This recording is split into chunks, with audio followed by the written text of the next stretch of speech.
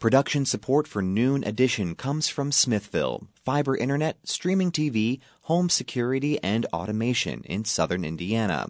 More information at smithville.com. And from Integrity First Insurance, provider of Erie Insurance for all your auto, home, life, and business insurance needs.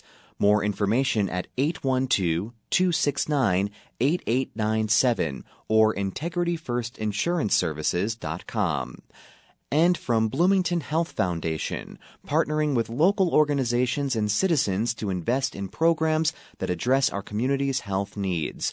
Bloomington Health Foundation, improving health and well-being takes a community. More at bloomhf.org.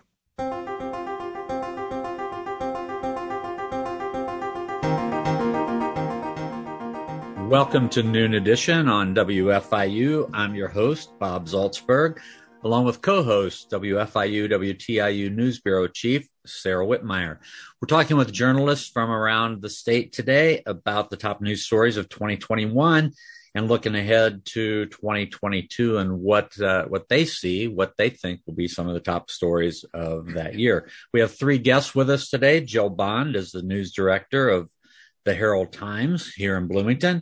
Max Jones is editor of the Terre Haute Tribune-Star, and Tim Evans is an investigative reporter at the Indianapolis Star. If you have questions or comments, you can send them to us at news@indianapublicmedia.org. You can also follow us on Twitter at Noon Edition. We had hoped to be back in the studio today, but Omicron had other ideas, so we're still doing this show remotely, which means that you can't call in. But we hope that you'll send us your questions and your comments. So thank you all for being here with us. Max Jones has been a frequent guest. Tim Evans has been on once, and I want to welcome Jill Bond to the program today. Jill is with the Herald Times. And Jill, I want to start with you. I mean, how would you characterize 2021 for Bloomington and the other communities that you cover? Yeah, I think you'll need to unmute. Thank you, Bob, and I'm delighted to be here for my first appearance. To sum up 2021 for Bloomington and the surrounding areas, I guess I'd say it was eventful. Bloomington is not immune to national trends, and we have had issues with our labor market and with the housing market that are very similar to what we saw in the nation. And of course, the entire world grappled with a second year of the coronavirus affecting how we do things and interact with people. But on a local level, we also had some really important issues being discussed between the city councils, efforts to increase police pay and the conversations about plexes, the Hamilton administration's continuation of its annexation efforts. So I look forward to sharing more about those a little bit later. All right. Max Jones, how about in Terre Haute? Well, thanks again for having me aboard, Bob. I always appreciate being here to talk about Terre Haute and our surrounding area. And, everything that I look at, almost every topic that we look at here anymore is tainted by the effect of the pandemic. And while almost everything that I look at topic-wise here in our area certainly has that cloud over it, there have been other things going on here that have moved ahead that are somewhat remarkable about this community. We have a convention center, a downtown convention center that is proving to be a very transformational project for downtown Terre Haute. It's really changed the appearance. It's changing the traffic flow. And once the convention center opens in the spring of this year, we will start to see what sort of direct impact the conventions and other events that they have at this location start to affect the community. We sense that there will be some significant impact, and we're anxious to see exactly how that turns out, and if indeed it turns out to be as transformational for this community as we expect it to be. And while at the same time, we have this ongoing saga about a casino license for this community, it's had its ups and downs. Right now, I guess you could say it's on an upswing because the Gaming Commission has moved forward on awarding a license to Churchill Downs, the casino wing of the Churchill Downs Corporation. So we're starting to see some movement in that respect. And while that facility more than likely will not be downtown, it will be on the outskirts of the community and could still have some significant impact on tourism and tourism dollars, and looking at the service community that will be particularly affected by casino dollars. No one, I don't believe here, thinks that a casino is going to save Terre Haute. It's never saved any community they've come into, but it does have an impact, and we believe it will have an impact. And if everyone is realistic about it, I think they'll be able to get a good measure on this. So those are the things outside of the COVID topic, but certainly everything else, our public health, our education, are all very much under this heavy cloud right now. Continues to be. All right. Thanks, Max. We'll get back to some of those topics, but I want to go to Tim Evans next from the Indianapolis Star. Tim, how will 2021 be remembered for Indianapolis? I think in some ways I've been doing this for 45 years, and it's been a crazy a year as I can recall in my time, both nationally and locally. Again, most of that's spinning out of the pandemic, and then also the political divide in the country that spills into Indiana. But again, I think like the other guests said, there have been some positive things. In Indianapolis itself has struggled with homicide rate and some other issues, homelessness, housing issues, but we're making some progress in other areas. Mass transit, economic development continues. So it's been kind of a mixed year, but again, the big news is really spun out of the pandemic and politics, and it's not exclusive to Indiana. Tim, I want to ask you, you do a lot of reporting and you do some of the bigger stories. A lot of people who, Tim's last time on the show, we talked about USA Gymnastics. He was involved in that major project. And Tim, you had a couple of big projects this year. Can you describe one of those?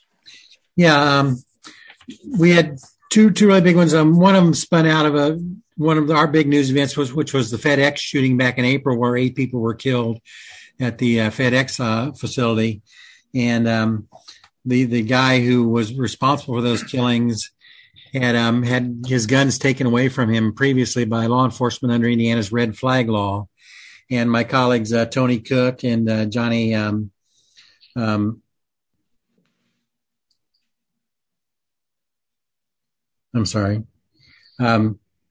Johnny Magliano,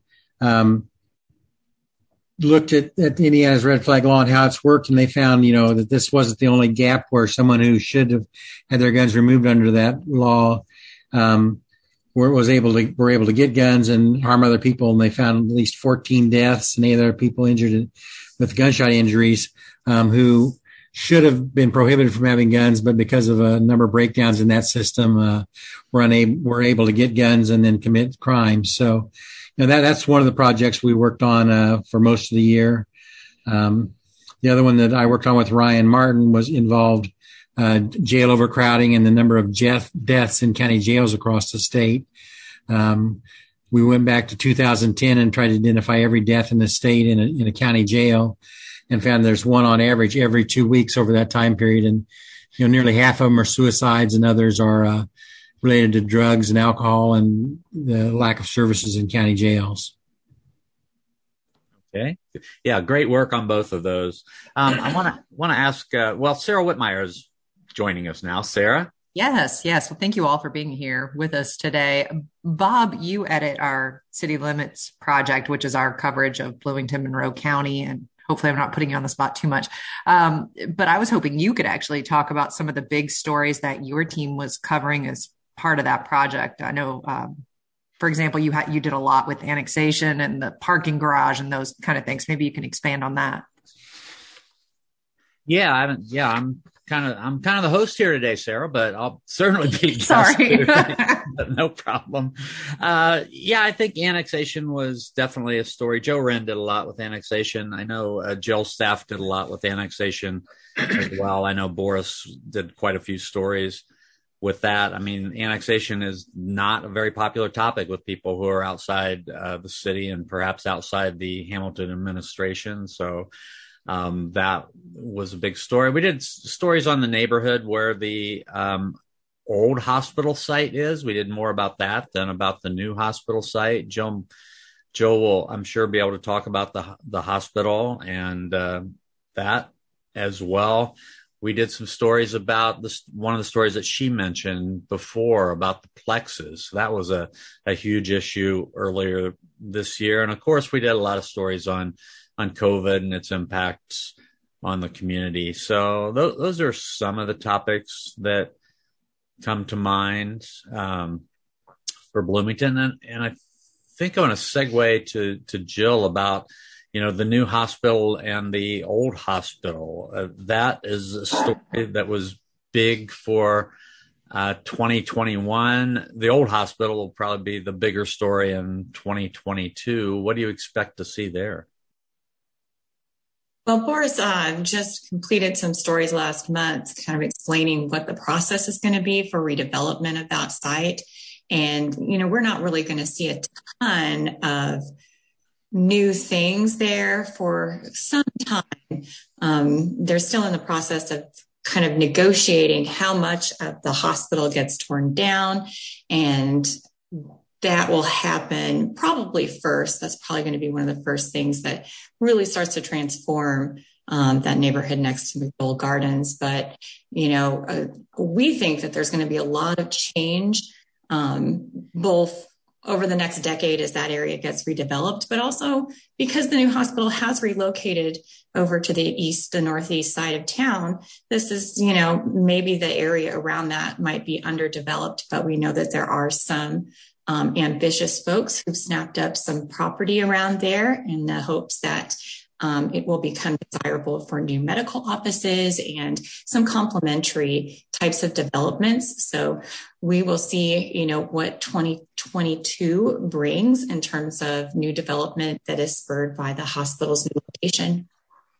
It's interesting that we're talking about the physical structure. The hospital had planned to move in 2021 and it did complete the move. I want to ask Max about the impact of COVID on the hospitals in Terre Haute, because, aside from, the physical structure, which has been a big story in Bloomington, of course, healthcare workers have been on the front lines. And,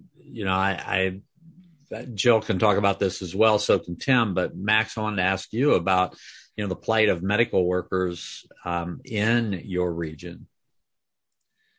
Well, Bob, it's been unprecedented. It's been significant. And I believe that it's a story that continues to unfold. It's a daily struggle. They've had periods of relief in the past year, but here we are in the middle of another really heavy period that is having great effect on all of the healthcare facilities, not only in Terre Haute, but in the surrounding counties, some of the small county hospitals. I just saw today where the National Guard is going in to help Greene County at the hospital there navigate some of the problems they're having with providing services for their community. So it's almost everywhere. I don't believe anyone is immune to it. It's been particularly hard on the workforces that are involved in these, and it's almost anywhere you look, you can see the short-term effect, which will probably turn into a long-term effect on a lot of these facilities. Yeah, we have, Max was talking about Terre Haute. We have people who are representing different communities of the state, but a lot of these issues really do cross over. If you, our listeners, have any questions or any comments for Jill Bond from the Herald Times, Max Jones from the Terre Haute Tribune Star, or Tim Evans from the Indianapolis Star, for Sarah Whitmire from WFIU, WTIU, or for myself, Bob Zaltsberg, please give us a call. Don't give us a call. We aren't taking calls, but you can send them to news@indianapublicmedia.org, or you can follow us on Twitter @Noon Edition. Tim Evans, Indianapolis, and you mentioned it, Indianapolis had a really terrible year when it comes to homicide rate. What has government done about it? What kinds of things have been done to try to lessen the gun violence in the community? And what do you see ahead in 2022? It's an uphill challenge, and I think we've set a new homicide record almost every year since 2012. And again, this year it was up over 250, I believe. I don't have the final number in front of me. And they've tried a lot of the expected things, trying to add more police officers, although that's a struggle with retirement and people leaving the force. They've tried some neighborhood community policing efforts. They've tried the 10-Point Coalition takes what they call OGs, or older people who had spent time on the streets and into some of the communities that are most troubled by this, to try to show young people a way out. I know that they're investing a lot of money in job opportunities, alternative programs that give young people in these neighborhoods an option other than living on the streets, selling drugs, and settling their disputes with guns. And again, we're not alone in the problem, certainly for an urban area. And it's a hugely complicated issue that's goes back generations. So I'm not sure how they continue to try. There's some infighting between Democrats and Republicans. Republicans in the state house who represent Indianapolis have some ideas that they're trying to push through the legislature. The Democrat mayor, Joe Hogshead, has some ideas. But we've got an uphill battle, and I don't see any quick or easy change or the tide turning drastically anytime soon. It's going to take a long-term commitment to address the societal issues that are, feeding this gunfire, and just people settling the smallest squabbles on the streets with a gun instead of talking or walking away. People are being shot over almost nothing. Tim, sort of staying in that vein, talking about criminal justice, can you talk a little bit about some of the reporting y'all have done about jails? And I know just a lot of coverage of COVID in jails and conditions in jails. If you can expand on that. Yeah, actually, I got intrigued about people dying in jail back in 2017, and I started pulling together some information. I found out there was nobody who was really tracking closely or accurately how people were dying in jail and why. And as I worked around other projects since 2017, I pulled together string for a bigger project that we really jumped into in 2021 with Ryan Martin's help. And, we tried to figure out why so many people are dying. They're dying at a rate higher in Indiana than in other states. And, our jails have become de facto dumping grounds for people with mental illness and addiction. And they may commit crimes, but those crimes are often, for addiction, it's often a theft or a possession charge. And it's just sticking them in a county jail where they have no drug treatment and little, if any, mental health care or other services. It just perpetuates a revolving door cycle. And then in the mid-teens, when the state tried to reform its criminal justice approach, they dumped thousands of low-level felons who had been at the Department of Correction into county jails. And again, a lot of these people had drug or mental health issues, and there's just no service. So they're basically being warehoused until they're released, and then they're back out on the street. We don't have enough psychiatric beds in the state to deal with people who need mental health treatment, and the beds we have are often in the more urban areas. So in the rural counties, there's very little opportunity. And sheriffs are exasperated by it. Their hands are tied. They didn't get into the business to be mental health or drug treatment experts. They're more on incarceration and enforcing the laws.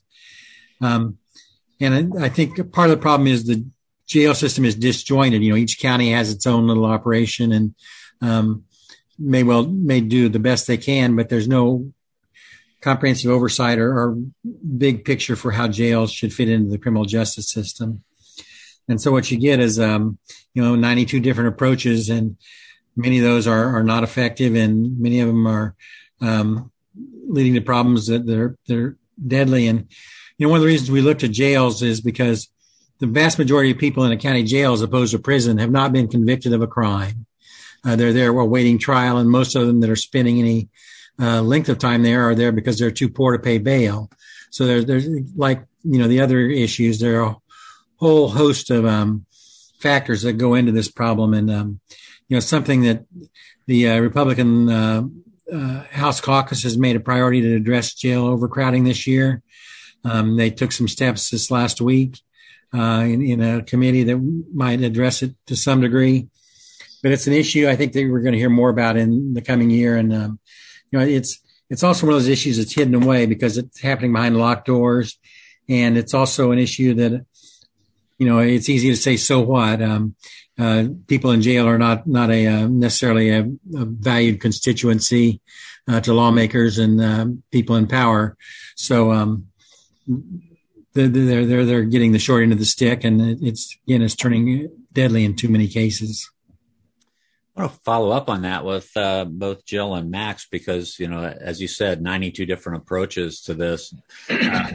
Jill Bond in Monroe County, you mentioned already the idea of police pay being a big issue. And then the other part in Monroe County, I know, is the whole homelessness issue and how the police department is structured. So can you talk about those issues as they relate to Bloomington? Sure, absolutely. So we looked at the issue of police pay this year. And, right now, at last check, the city of Bloomington had just 88 sworn officers. It's currently budgeted to have 105. When we did our look at what was really going on with the issue of the police department not being able to get fully staffed, we learned that part of the problem is, the hiring process here in Bloomington, and it's probably similar in other areas. For one thing, a lot of those people who apply for the jobs don't follow through and they don't show up for that first day. They then if they do, then there's physical and written tests, there's panel interviews, background checks, truthfulness tests. Then there's a Board of Public Safety approval, and then a psychological and medical exam, and then approval by the pension board. So it takes at least 6 months for the city of Bloomington to hire a new police officer.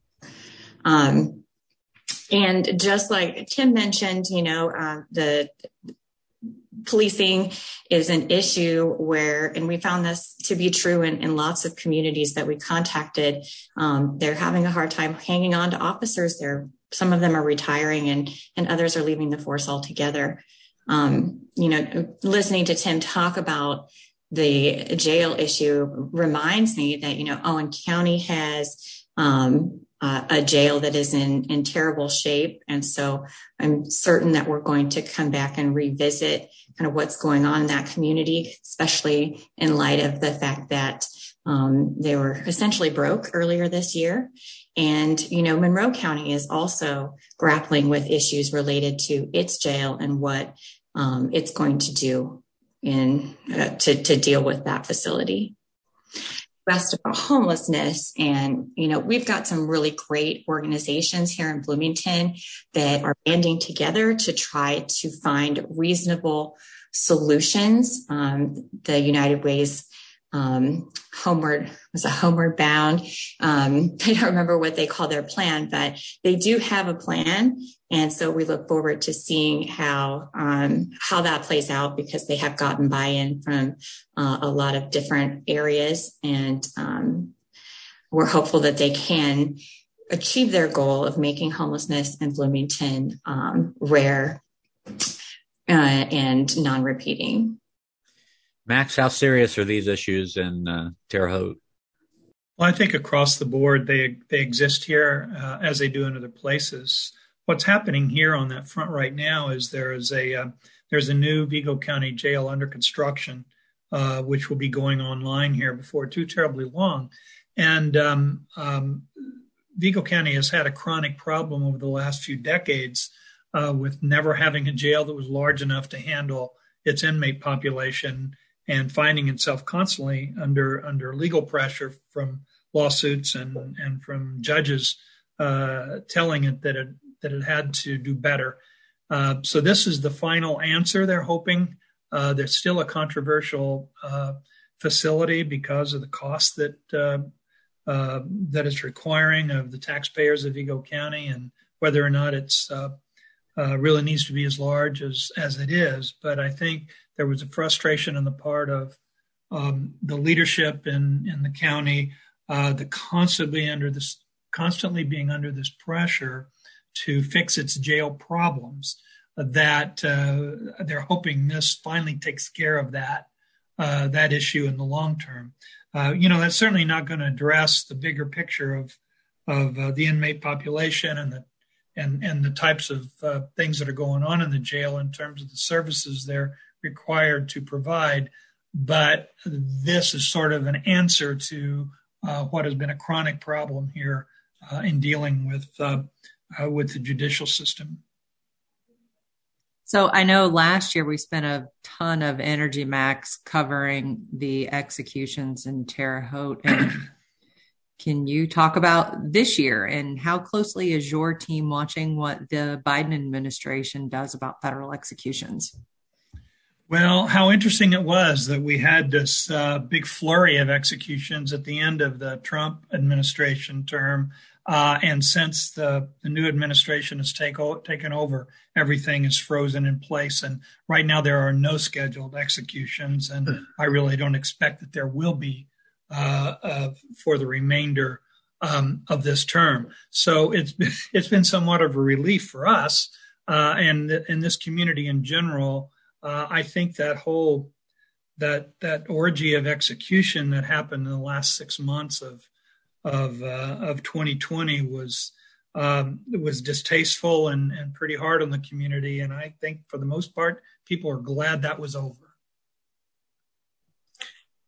Right. You're listening to Noon Edition. We're talking with news editors from around our this part of the state. Tim Evans from Indianapolis, Joe Bond from the Herald Times of Bloomington, and Max Jones from the Terre Haute Tribune Star. Sarah Whitmire from WFIU, WTIU is here. I'm Bob Zaltsberg. If you have questions for us or comments, news@indianapublicmedia.org, or you can follow us on Twitter @Noon Edition, and you can send us comments there. We talked about the divisive nature of government and just society now. And I want to ask, I'm a journalist. I love doing a show with all journalists. I want to talk about the difficulties, if there are any, if there are enhanced difficulties of just doing your job in a day and age where there's so much distrust of the media. And Max, let's start with you. Well, sure. I think it comes and goes, but there is certainly much more of an undertone of tension whenever we are covering, especially topics that kind of take on the broad nature of the incivility and the various conversations that have had to take place, whether it's over race or whether it's over the judicial system, whether it's over our political system. Vigo County had long been viewed as a Democratic stronghold in Indiana for decades and decades. And what we've seen here in the last decade is that has been almost completely transformed. There are very few Democratic elected officials right now, and this year being a midterm election, we expect to see some others fall away. It has turned into almost exclusively Republican county, and it looks like it's probably going to stay that way for a while.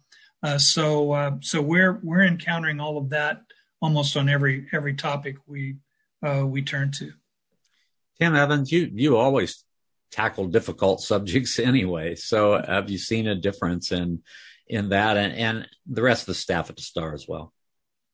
I don't get many Christmas cards from people I write about, unfortunately. But obviously there's been a huge change, and and it's been compounded by the pandemic of working remotely and not being able to sit down face to face with people as much as you would like to. But again, I think it's grown. And get on my soapbox for just a moment.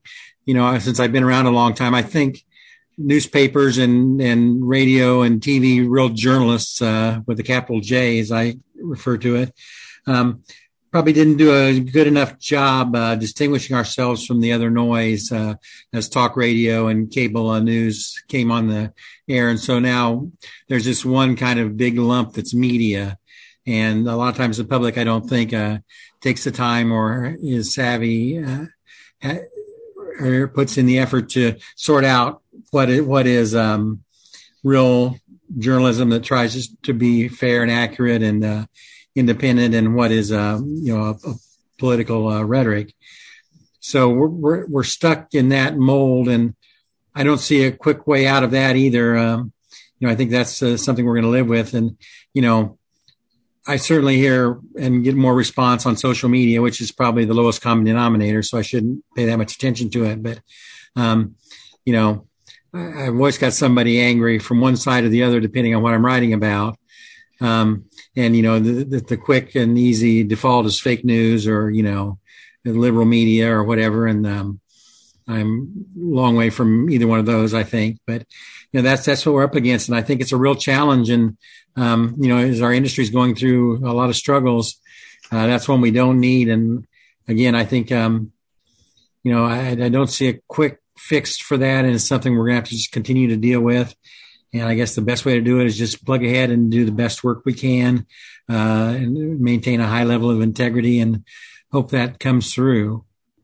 Jill, I want to give you an opportunity to talk about this too. I know that, the HT obviously has been through lots of changes, and, there are a lot of layers of things that you've had to be dealing with there. How do you sort of keep your head about you? Well, yeah, I agree with Tim. You just got to focus on the work and, remember why you're there, why you're in this profession, because there are a lot of negative aspects to being a journalist. But, I'll tell you, one of my least favorite things is, managing the social media, because you do, like Tim said, sometimes encounter the lowest common denominator there. And we also need it. It is a very important part of us getting our information out to people and to reaching new audiences. So it's one of those things that we're just going to have to keep managing, and hopefully, we can, as a community, as a society, get past this kind of divisiveness at some point in the next few years and move back toward more civility. Sarah? Jill, I want to ask you about this training exercise that the Bloomington Fire Department conducted at the beginning of November. As we both reported, there was lead that was sent up into the air after that. So can you talk a little bit about that and what you think sort of has been the lesson learned from all of that and what's next in it? I think that was a really unfortunate thing that the city was caught off guard, having done everything that was required of it prior to that training exercise. And, the city has also said it's not going to do that again. But what really remains to be seen in my mind is whether any of the people that stepped forward during that, who said they wanted the legislature to take action, if they're actually going to be able to get anybody to pay attention because maybe there won't be tremendous long-lasting impacts. We hope not, but that's one of those things that you can't know right off the, right away. Certainly it was something that probably I think the city has made clear that it wished it hadn't done. And again, it definitely won't do again. Well, I got Jill. I do want to mention one other story that I got a couple broader things I want to turn to about 2022 and just a couple of other topics. But Jill, one of the other big stories in Bloomington this year was Michael McRobbie's retirement and Pam Whitten taking over as president of the university. I know your staff covered that as well. Any insights into what we can expect and how things might change with the university after that transition? Well, we talked to Whitten a little bit about, the difference between what she was planning to do and how McRobbie, focused on kind of expansion and building. And Whitten said that she was going to turn her attention to students. I don't know that she's really been in the position long enough for us to guess at what she's going to do next. And that's something we'll just all have to keep watching, I think.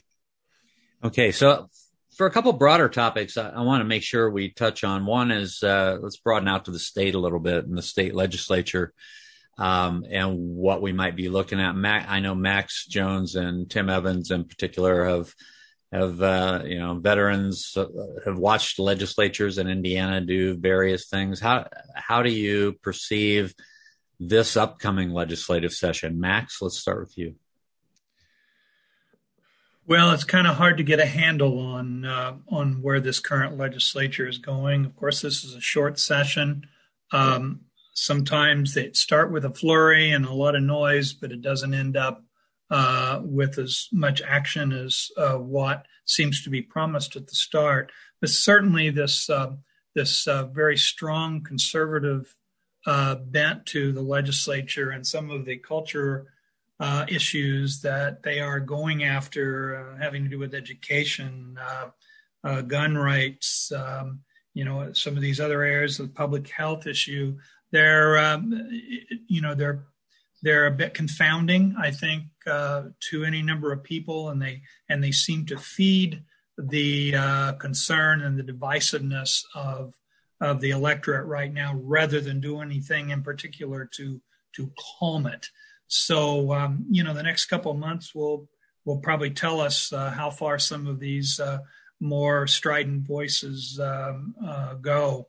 But it will be. It could be more than just a normal year, depending on the kind of momentum some of these issues generate. Tim, just as an outside observer, what do you expect? Yeah, I think this is a kind of a culture wars session, and we're seeing it with the CRT debate they had earlier this week, where legislature is now walking back that we need to fairly consider Nazis and things like that. We've also got, and quite a few bills on the other side relating to marijuana legalization or decriminalization. I don't think those will go anywhere. We're not going to join Michigan or Illinois or Ohio in decriminalizing or anything like that. But I think we may see a little movement toward that process. But I don't think we'll get there even for medical marijuana. I think, again, it's highly politicized, as Max was saying, and not as much. There's some really serious problems in Indiana. You can look down a list of subjects or issues, and Indiana is often at or near the bottom of the performance of states, and we're seeing very little addressing those things like healthcare and health and finances, our earning ability. It seems very, very much more hot button political issues. I suspect part of that's driven by the midterm elections coming up, which again, I don't see much change in the makeup of Indiana's congressional delegation, but there's a good chance, I think, that, control of the House of Representatives will switch, and that, throws a lot of things on their ears. So that'll be an interesting process. The one thing I guess I could predict with some certainty is that we'll all be sick of negative campaign ads before November. That seems like a reasonable assumption. Can you talk a little bit, Tim, about some of the tax changes you might expect coming out of this year's legislative session? I'm sorry, Sarah. I've not been following that close enough to be very good on it. And it's one of the curses and advantages of what I do. I've had my head stuck in jail issues for the last 9 months, and come up occasionally, but I don't follow things as broadly as I once did, as more as general assignment reporting. Oh, sure.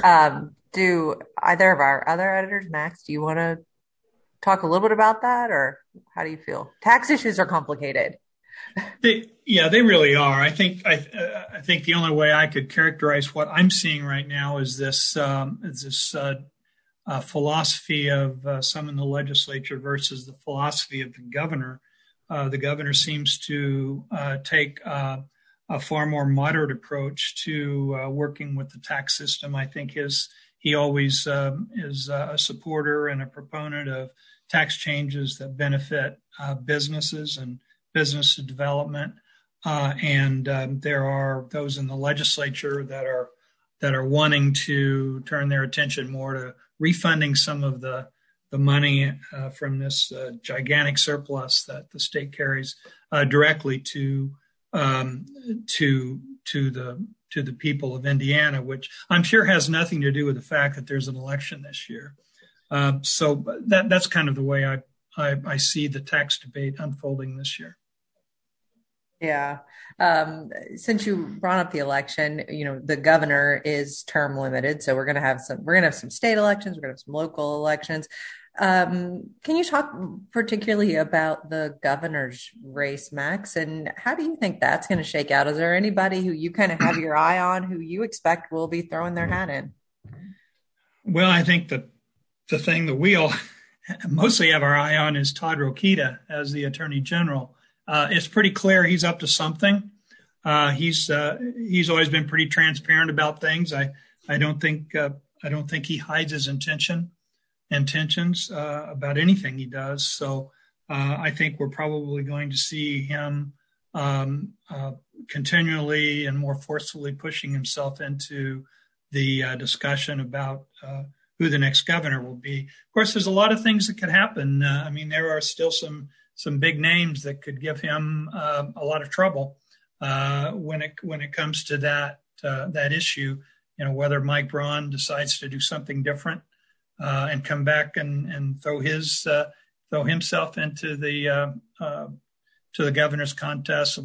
He's already beaten Rokita once, so I'm sure that's not what Todd Rokita wants to see. But those would be the two people I would keep our eye on. They're also, I'm sure, are those within more of the Holcomb camp, people such as Kyle Hupfer, the state Republican chair, who may be itching to get involved in elective politics rather than organizational politics. And even someone like him, even though he's not as well known, doesn't have the name recognition as Todd Rokita, he also doesn't have any negative name recognition, which Rokita has his baggage as well as he has his supporters. So those would be the three people I would keep an eye on closely going forward. I know, Tim, someone who, we've all covered a lot is the former Attorney General Curtis Hill. And some folks in our newsroom talked to him not that long ago. And he hinted at, he said he wanted to get back into public office at some point. Do you envision this election as a chance for Curtis Hill to get involved again? Or would there be an appetite for that, I suppose? Well, I would think not. I think he's probably far more damaged than what he realizes in this state. But, I've been wrong many times before. I would not think that he would rise to the top of that list. I want to talk about just how government has been operating. I mean, in the state, we've had a situation where the legislature, or parts of the legislature at least, and the governor seem to be at odds. And of course, Todd Rokita and the governor seem to be at odds. So it's a supermajority of Republicans throughout the state. And then I guess I'd like to hear Tim and Max's positions on that, and Jill, if you want to weigh in. But Jill, more specifically in Bloomington, which is a totally Democratic group of lawmakers and city council members, the mayor. There's not a lot of lockstep among the people who are on the city council either. There's a division between the mayor and the city council. So let's talk about the state first, and then let's break it down to Bloomington. Tim? Yeah, I think, obviously there's supermajority in the legislature, in the state house offices. I don't think that's good for Indiana residents, regardless of whether that's Republicans in the supermajority or Democrats. And again, I think we're in this weird political time where it's much more about culture and scoring political points, making your opponent look bad than it is about statesmanship. I guess I'm old enough to remember Lee Hamilton and some of those folks who, Richard Lugar, who may disagree with someone, but worked for the betterment of all. And I don't see that happening at the national level or the Indiana level. And again, that's one of those genies that's out of the bottle. I'm not sure how you get it back in. So, yeah. Can you recall a division between the governor of and the people in the legislature of the same party before? No, not to this degree at all. And, that shows up in the lawsuit that's pending now where, the governor's challenging, the legislature's, action last year to limit his ability to, declare an emergency. And his kind of lukewarm response to Todd Rokita in the last week or so, those kind of things were usually have been behind closed doors and wouldn't have been out in public. So it's an interesting dynamic, and I guess it shows that there is still some split among the Republicans. The kind of culture warriors, the far right, the Trump supporters, and maybe people are a little more moderate. That are more business tax oriented and not as much social issues. Yeah, and Jill, Bloomington is certainly a more democratic and a more liberal community, but we saw our own divisions this year, particularly with the Plexus issue. That one didn't go along. There was no unanimity on that at all. Yeah, we haven't seen the city council and the Hamilton administration being in lockstep at all. And even within the city council, there have been some very healthy debates about the issues that are before them. And, nobody's up for election this year. So we expect that they'll continue to have those debates, and it's good for the community, especially when you do have everybody from the same party. At least if they're not agreeing on absolutely everything, then I think there's more representation. We have just 3 to 4 minutes to go. I want to get to 2022 and what you're looking forward to in the next year in terms of news, and what are some of the key issues that you think we'll be talking about this time next year. Max? Yes, I think one of the things that will be all-encompassing for us as the year goes on is how our local governments decide to use the influx of federal funds that they're seeing from the Rescue Act and from the CARES Act, and also from the Infrastructure Act going forward. This is an unprecedented amount of funding that will be coming to these communities, and it's putting a lot of pressure on local elected officials that they have not felt in a while, because they've not had the benefit of the riches that is falling to them. So I think there will be some very robust and interesting, hopefully productive debates about how to use this money. And I think that's going to be a big story this year. Tim, you want to give us a preview of your next investigation? Oh, well, I'm not going to give tip my hand on that, but I will say, I think we're already all tired of it and want it to go away, but the pandemic, we'll be talking about that next year and everything that's spilled out of that. And hopefully we'll be on the backside of it. But I think a lot of us thought that back in the summer. So that's one of the things. There's some interesting legal cases that are coming up both at the state level, and the Supreme Court potential on Roe versus Wade that could be a game changer and signal, either a retreat or an advance in the cultural issues. And one kind of a serving plug is there's one thing I can guarantee and predict and guarantee, and that's that Hoosiers will continue to be blessed by hardworking, impartial journalists, in newsrooms and on radio and in TV stations, with some of the nonprofit organizations like Chalkbeat, and they're going to continue fighting and digging for Hoosiers, for what's right and exposing what's wrong. And I may be wrong on everything else, but I'm sure I'm right on that one. All right. And Joe Bond, we've got about a minute to go. So what do you see coming up in 2022, and what will we be talking about? I think housing and development in Bloomington will continue to be quite relevant. There doesn't seem to be any cooling off that's happening in our housing market. And we also know about plenty of developments that are planned or in progress, so we'll be keeping an eye on those. We also anticipate that the schools will continue to be of interest, especially in light of what the legislature has been discussing or presenting as what it wants to discuss. But also we think the local districts have some activities planned that will be pretty interesting to our community as well. All right. That was Joe Bond from the Herald Times, Max Jones from the Terre Haute Tribune Star, and Tim Evans from the Indianapolis Star. Sarah Whitmire and I from WFIU have been on the program today, and we'll be covering things in the WFIU, WTIU newsroom as well during 2022. I want to thank our producers, Holden Abshire and Benta Boutier, our engineer, Mark Chilla, today.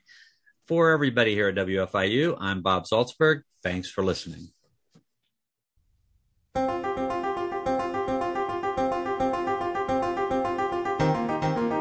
Production support for Noon Edition comes from Smithville, fiber internet, streaming TV, home security, and automation in southern Indiana.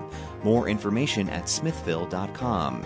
And from Integrity First Insurance, provider of Erie Insurance for all your auto, home, life, and business insurance needs.